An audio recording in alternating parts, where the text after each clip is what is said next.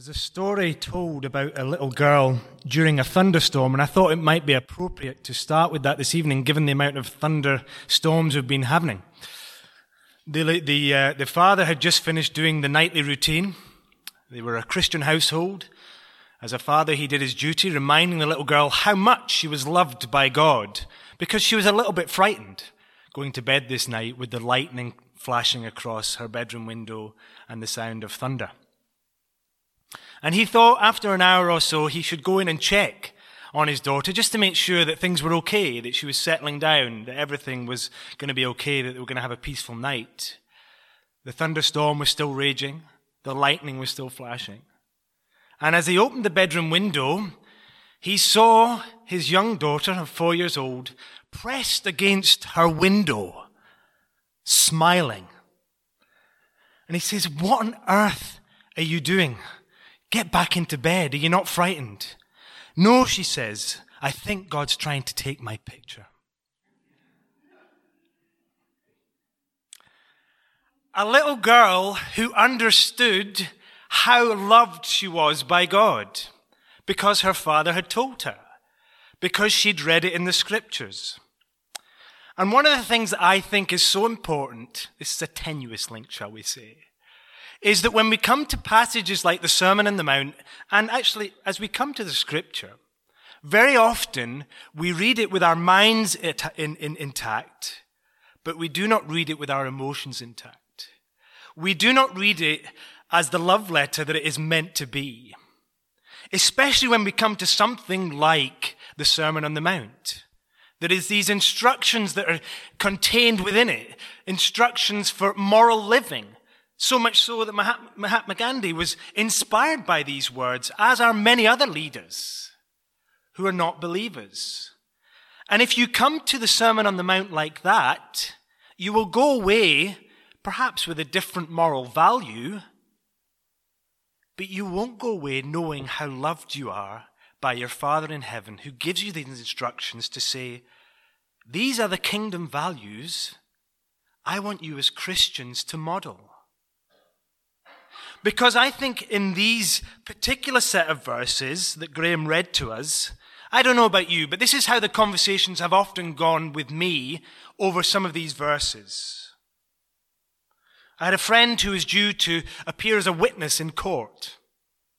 He was insistent after reading these verses that he would not take the oath as he stood on the witness stand, because he was insistent that these verses told him that he mustn't take an oath.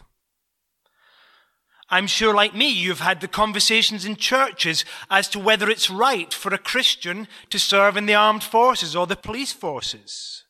These verses from 38 to 42, I have had many conversations where people have used these verses to defend that view. I've also heard people use these verses to expound the view about not defending oneself against an attacker because we're not meant to resist the evil person. Or that Christians should never be rich because it says we should give away our cloak. And I'm not saying there is complexities to some of these conversations. You may well hold a pacifist view and believe that Christians shouldn't serve in the forces. That's not the view I hold. But you may well hold these views. You may well hold the view that Christians shouldn't be rich. But to take these verses and use that as your defense is actually to miss the point. And in actual fact, it's to do what the people of Jesus' day were doing with the law. Manipulating it to make a point. Manipulating it to keep a certain group of people down or to keep control. The people of Jesus' day were seeking to abuse and manipulate the law of God in order to serve their self-interests. And unfortunately, we sometimes do the same as disciples of Christ. And so as we make our way through these different sections of the Sermon on the Mount, be thinking about how does this help me as a disciple serve the other Christians around me? And how does this, as a disciple, allow me to model to the world around me that I'm serving a different master? That it's not just about moral duty or moral law, But it's because we have a God in heaven who loves us so much that he leaves us with these instructions and these ways of living as kingdom people. What are the kingdom values that we're meant to learn about here? And so we have 3 different subjects tonight. Jesus is showing the religious leaders and the people of the day the principles behind God's law, and not the other 100 side clauses that they had created in order to manipulate and control. So remember, context is key. The Sermon on the Mount is key teaching for those of us seeking to live out kingdom values. That's the other point to have in your mind as we make through them. So let's look at these under 3 headings then, because it conveniently, it gives us 3 headings really in a sense. We have telling the truth, we have turn the other cheek, and we have tenderness for the enemy. Do you see what I did there with TTT? Yeah? It's amazing what you can do when you type in something to a computer and then hover over it with a mouse and it gives you all these other letters. It's a great tool. Where would I be without Microsoft Word? I do not know. 2,000 years ago in Israel, the story goes something like this. Telling the truth, verses 33 to 37. Jack approaches Graham about an unpaid debt. Look, Graham, I know I owe you money for that debt. I can't pay it just now, but I swear by Jerusalem that during lambing season this year, I will give you the choice of the best of my offspring once the Lord has his share. Would that suffice to cover the debt, Graham? Graham, being a reasonable fellow, agrees to that offer. And then, after lambing season has passed, approaches Jack to collect on the debt. Jack turns to Graham and says, yes, well, about that, you see, I only swore by Jerusalem, so that oath isn't actually legally binding. So it's not been a great season, so can we just wait? Now, I know that's a strange example, but that's exactly the kind of thing that was going on in Jerusalem at the time of the Sermon on the Mount. Rabbis were allowing people to renege on their oaths. The Bible says it's okay actually to take an oath. God takes an oath. The Apostle Paul talks about taking oaths all the time. But they were saying, that oath didn't count because I only swore by Jerusalem. If I'd sworn toward Jerusalem, then I would have had to have paid up on the debt. Or I didn't swear by the temple, so I'm not legally bound to cover that debt. That's just the rules, I'm afraid, because the rabbis have said so. Because they'd allowed all these clauses to go on.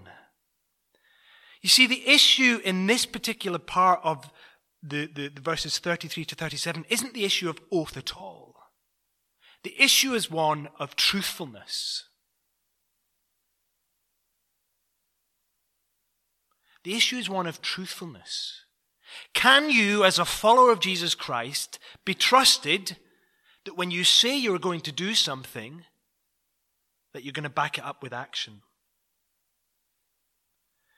So the people were really saying, well, I didn't actually take the oath before God, so it doesn't count. And Jesus comes and says, listen here.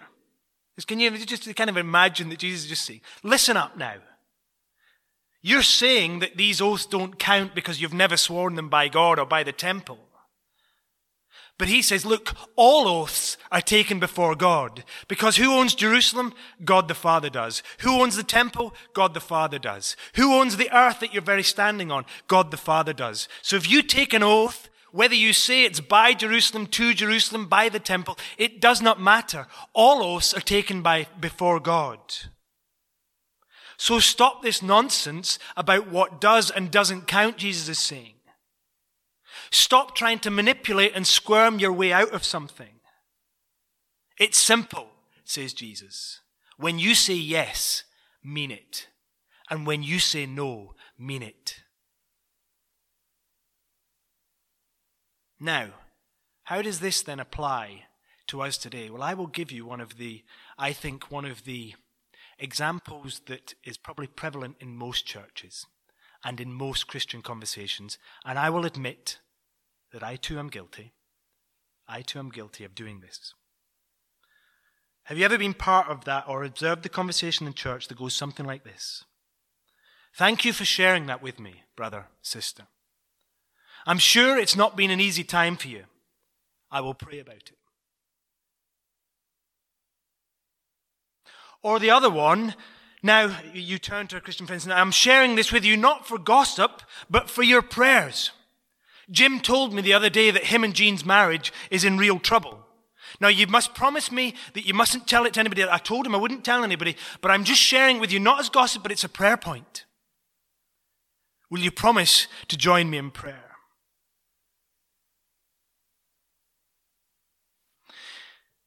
How often then, when you go away from that conversation having promised to pray, do you forget to do it? I'm sure there are best intentions. But I actually think the reality is very often we just say these words because we don't know what else to say. We're like Job's comforters. We don't know what to say, so we just say the first thing that comes out. I'll pray about that, and then it gets us out the conversation, and then we move on to something else. And then before we've got to our car, we've had a row with the wife, we've kicked the dog when we've got home, and our prayer life is in a mess anyway, and we've forgotten to pray about the very thing we promised we would. Or we've betrayed a confidence. Let your yes be yes and your no be no. Here's a tip. We can maybe talk about this afterwards in our discussion.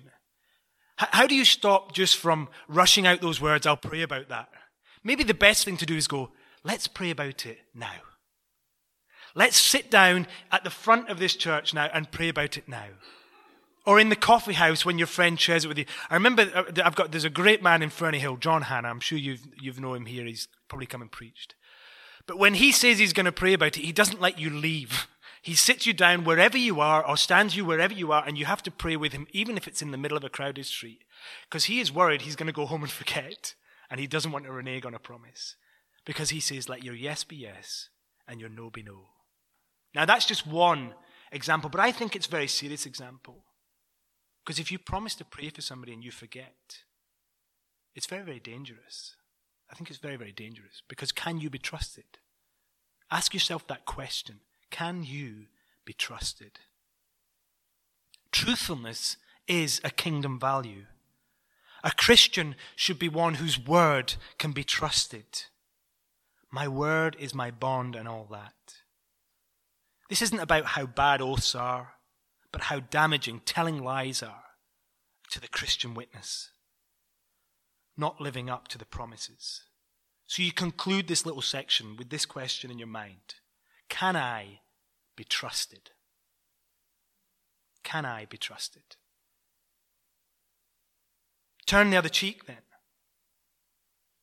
Now, as I've said, this verse has been used as backup for Christians not being in the forces or that Christians can't defend oneself against an attacker.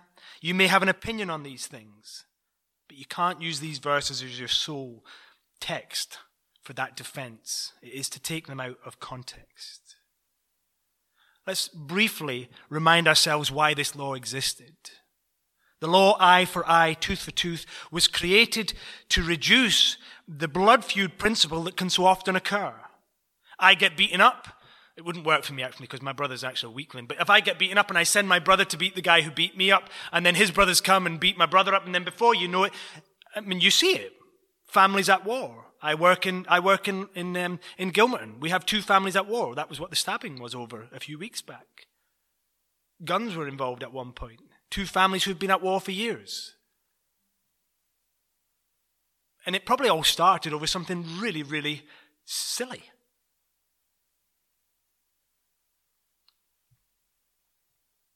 What was happening with this law by Jesus' time was that it was being used for the petty and gaining limited retaliation and revenge, and it was missing the purpose. Sinclair Ferguson points out in his book, The Sermon on the Mount, the real fulfillment of the law would be in the one who did not seek personal retaliation or revenge. And in order to back up that point, Sinclair Ferguson uses divorce as his example. The real fulfillment of the divorce law, he says, was not stretching it to its limit, but fulfillment was in lifelong marriage. Not that you had a get-out clause. And so the background to verse 39, and that resisting, that word resisting, the evil one, it's a legal word that's being used. The word resist is explicitly legal. It's translated as take to court. And I think I would agree with what Sinclair Ferguson and Don Carson say about this verse here. That they say, in other words, Jesus is saying, don't stand on your legal rights as Christians in order to bleed others of their resources. The Christian should not make their legal rights the basis of their relationships with others, rather than use them to exclude Christians from participating in certain employment. And I think that's true when you look at the examples that Jesus uses here. Jesus is going to show them personally what it looks like to surrender one's rights on his journey to the cross. He will show that in a great example of surrendering it. He doesn't take his legal rights, does he? He turns the other cheek in perhaps the greatest example that we've ever witnessed.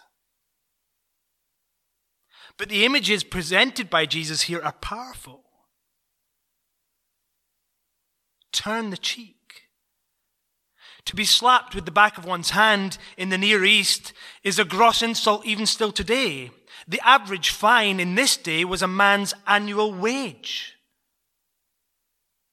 A bit like the defamation cases you see coming much of today. That's what it was like. It was that kind of an insult.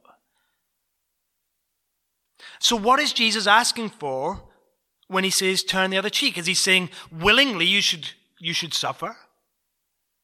No, Jesus is explaining in a figurative way. He's not just saying just stand there and take it, a physical beating for the sake of it. He's pointing out that we should not seek revenge for those who insult us as Christians. Who will be impressed by the Christian who seeks revenge and retaliation? Children of God need to live in a different way. Our reputation and our standing come from being God's children, not from seeking out petty retaliation, which neither serve the kingdom of God or display its principles. So the first example is one of turning the cheek. And the other is this idea of giving your coat. It's figurative. Remember how important the coat was in this day and age. If it was taken as a deposit toward a debt or in guarantee of a debt, it had to be returned by nightfall. That was the legal requirement of that day, because very often it was the only coat that was owned. It was used as bedclothes too. Jesus is making the point about how the Christian stands up under persecution. Don't just go to your legal rights. Show, like Jesus, that you are willing to surrender, even your very coat. Now, I think this probably has much more meaning in areas of the world where people experience physical persecution. We actually don't know how good we have it here. I've been doing the New Christianity Explored DVDs with a few people, Discipleship Explored, with a few people at our church. And one of the things that the guy says at the beginning is the guy who worked out in Eastern Europe. And at the very first video is him saying, I pray for you Christians in the West to receive persecution. And it's like, whoa, calm down a wee bit there, mate. But he makes the point where he says, only then will you learn to surrender those rights that you hold so dear and be willing to suffer for Christ. That's what's being asked for here. Go the extra mile. If somebody asks you to walk a mile, walk another mile, says Jesus. The Roman army had the right to commandeer people to help them. Easy to abuse, hated by the Jews, humiliating. But I actually think there's a passive-aggressive thing at work here in some ways. You were required to walk 1,000 paces. Well, says Jesus, walk 1,000 more. What's happening there if you walk 1,000 more? Who has the power then? You do, because you do it voluntarily. Imagine the shock on a Roman soldier's face as an army of Christians hike the soldiers' backpacks on their back and say, no, I'm going to walk another 1,000 steps. I only need you to walk 1,000. I've got the power. I serve a different master. I serve a different master. The Roman soldier in charge who has seen the great leaders suddenly seeing an army of Christians whose leader is far greater, who's allowing them to live in a completely different way and surrender their rights, turn the other cheek, walk not just 1,000 yards, but another 1,000 more. What power is at work in these Christians that they willingly do that? That's what would have been being asked. And that's what's at stake here. The last example is just another way Jesus makes that point of willingly giving to others. It's a powerful Christian witness when a Christian goes above and beyond what is required. And in fact, we know it's one of the reasons why Christianity exploded in those early days. When others looked on at these Christians, they saw they were different, burying not just their own dead, but the dead of Romans who were just throwing their slaves out in the street. Sharing the wealth together, sharing of their possessions. Why? Because they served a different master. So rather than take these verses to explain why you're a pacifist, and you may well be, and there's nothing wrong with that, it's maybe a good thing to be. Maybe I should be doing with a bit more pacifism in my life, but I'm a former rugby player, so it's difficult to be a pacifist when you're on a rugby field. Here's the question. In the first section, can I be trusted? Second section, am I willingly surrendering my rights for the sake of the gospel? Am I willingly surrendering my rights for the sake of the gospel? And finally and briefly, tenderness for your enemies. Who is my neighbor? The question used to try and get Jesus to give them a list of people they could love. They didn't really want to know who their neighbor was. They just wanted to know who they could love. And secondly, a list of people they could hate. The law only required that you loved your neighbor. And so what had happened was, they figured, well, if the law only demands we have to love our neighbor, then that means we can hate our enemy. A distortion.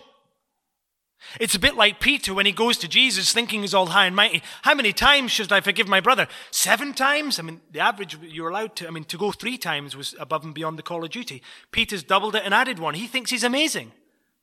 No. 77 times 7, says Jesus. What? I'm not sure I'm ready for that kind of forgiveness.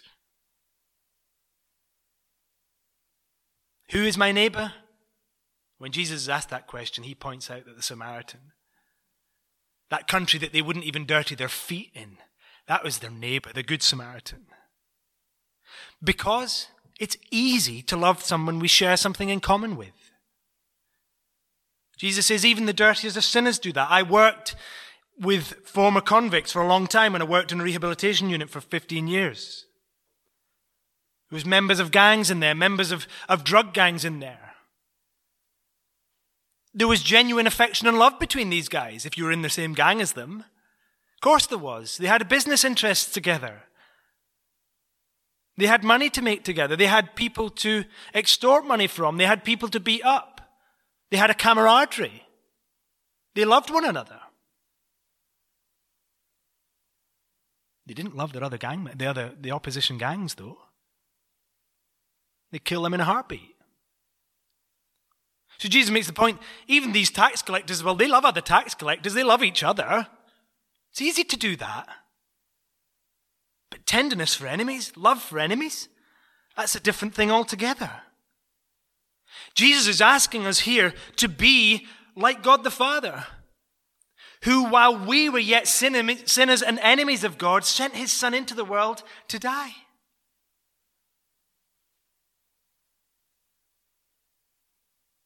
You do realize that, right? The love you have for God right now is given to you by him.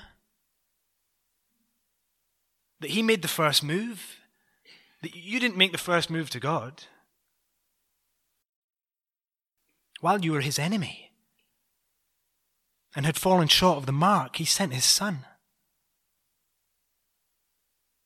Not just into the world to live and teach us great things on a Sermon on the Mount, but to die on a cross outside the city of Jerusalem and to be raised 3 days later. I have to tell you, though, in closing, how difficult I have found this love for enemies. A few weeks ago, during the Women's World Cup, I love sport, and I will watch any sport, and I will play any sport. I got a message through after the England women had won against Cameroon from a guy who his children come to our youth clubs. He's a member of a church. I'm not sure where he stands before God, but given what occurred between the two of us, it's been very, very heartbreaking. I'm not going to, I guess, it's not for me to say where he stands before God, actually. But I get a message through about Phil Neville's after-match comments. Now, as an Englishman living in Scotland, I know it maybe doesn't sound like it, but I've been here for 30 years. I have been subjected to abuse, not just banter, but abuse. I've seen my brother beaten up for being English. I've seen all sorts of horrendous things and heard horrendous things. And even in churches, I've heard horrendous things. I'm very sensitive, I guess, probably too much so now. Lots of people don't realize I'm English because I have a kind of Scottish accent, a kind of hybrid accent. He took umbrage to the fact that England had won, and he wasn't happy at some of the things that Phil Neville had said. I'm a Man United fan. Phil Neville, I grew up loving Phil Neville because he was one of the class of our great team. And I just simply said back to him, look, I'm not going to agree with you on the basis of the fact that I don't agree with you, and I love Phil Neville, and I think what he said was okay.